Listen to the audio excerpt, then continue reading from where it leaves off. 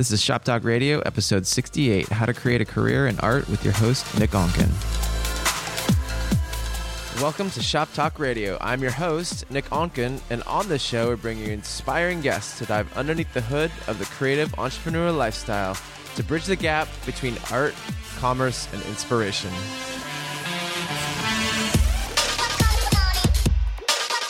What is up, everyone? Welcome to another episode of Shop Talk Radio. This is another episode in the mini-series I've been doing, How to Create a Career in Art, and this is actually the last one, Evolve or Evaporate. And I'm sure I'll have more nuggets of small mini podcasts to come along that we can probably add to this, but this was the first that I had set out to create. So a couple exciting things. We just had Lewis Howes on the podcast last week to talk about his new book, The School of Greatness. If you haven't checked that out, shoptalkradio.com/EP67. I had the privilege of actually shooting the book cover, which is very exciting. And now it's out and his book is crushing it. And now I've got InQ coming into the office here to do an interview. And if you haven't heard InQ, you got to check it out. His podcast will be coming out in a little bit. He is a spoken word poet and amazing human. So let's talk about evolution and evaporation. Evolve or Evaporate. This came from actually the podcast with Usher, shoptalkradio.com/EP38 if you haven't heard that. And this is the one thing that stuck out to me from that podcast. There's many things, but this was the one that really made an impact in how I've been seeing. Really, if you stay doing the same thing, you may get left behind. You know, this doesn't necessarily mean doing a 180 from where you are and something 100% different, but it could be. But experiment with new things and the DNA of your own unique voice. Look at the great bands and musicians who have stood the test of time, like even Usher and U2, Madonna, etc., that have been in the game for 20, 30, 40 years and have stayed relevant to their audience, and they keep going.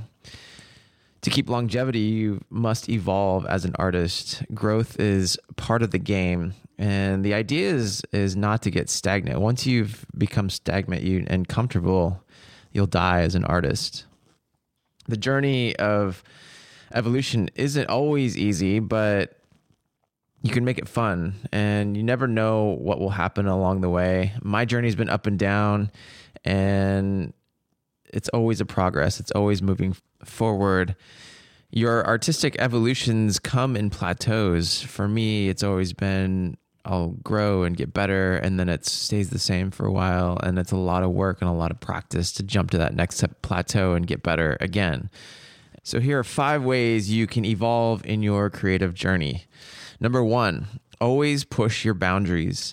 Every time I create, especially for myself, I'm trying to create something that I've never or haven't created before. I'm trying something new in my process in every moment behind the camera and wherever I am in the production, the pre-production process, in the planning, trying to find new things, new concepts, things that I haven't done before. Sometimes this leaves me in a creative block, but pushing through them, you can make an incremental process. I've talked about expanding your default before, and this is exactly that. I've been at a plateau for a while now, and it's hard to see the progress from the inside, but I'm trusting the process that on the outside it's coming through as progress. And progress comes in small ways, and when you're working and progressing every day, sometimes you can't see it from the inside. You can see it from the outside. Number 2, get out and travel. Get out and experience new things and new places and new environments. Staying freshly inspired is something that fuels your new work and evolution. The more you're exposed to cultures, nuances, people, the more that can spark a new project or a new body of work. And it can inform new things. For me, travel is one of the biggest inspirations because it's like a total immersion in a new environment, a new way of doing things. And it's different art, it's different perspectives, it's different foods, different landscapes, different music. You know, we could travel to the same place together and take something totally different, a way that can inform our art in different ways from each other and our own experience and our own unique points of view. And I think that travel is a good way to inform and bring new experiences and inspiration to your work. Number 3, try a different craft or hobby or creative form, creative outlet. I think learning new hobbies or crafts can help inform and inspire your main craft in different ways. I've started doing hand-drawn type as a hobby, as well as mixed medium art, and it's completely created a new perspective in my own mind of my photography and how it can be used and different ways of expressing that. These inform and inspire new things, new layers, new dimensions, new ideas, and ways to combine them. And it makes you as an artist well-rounded. Even if the other craft doesn't go anywhere, it's still great for the evolution of your main craft. Number 4, create for yourself. I think this is highly important because when you create for yourself, you don't have the boundaries of clients and money. Yeah, sure, it takes a lot of money to create your own work sometimes, but sometimes it doesn't. And, I would say go out and do commercial projects or projects in general that will create a money sandbox for you to go play and create your own projects and create for yourself. It's the only way you're going to grow. Even if it sucks and no one sees it, if you're in the act of creating and you're moving in the right direction, you're growing. You're doing something every day that is one step towards your dream, and you'll get there. It's a slow process, and sometimes you don't realize it. Number 5, be in the mind space of creating. This is the hardest one, and I've talked a lot about it before, but it's being in the space of creating versus consuming.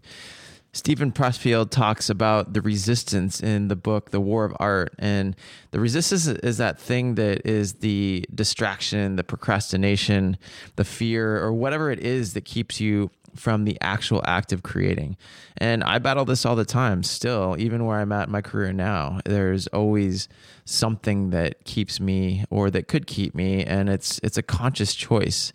Sometimes I just want to sit back and do nothing, but it's the conscious choice of choosing to create in the moment to create your art. It's the choice that keeps you evolving and growing as an artist, and it's really what separates the pros from the amateurs. So there you have it, evolve or evaporate.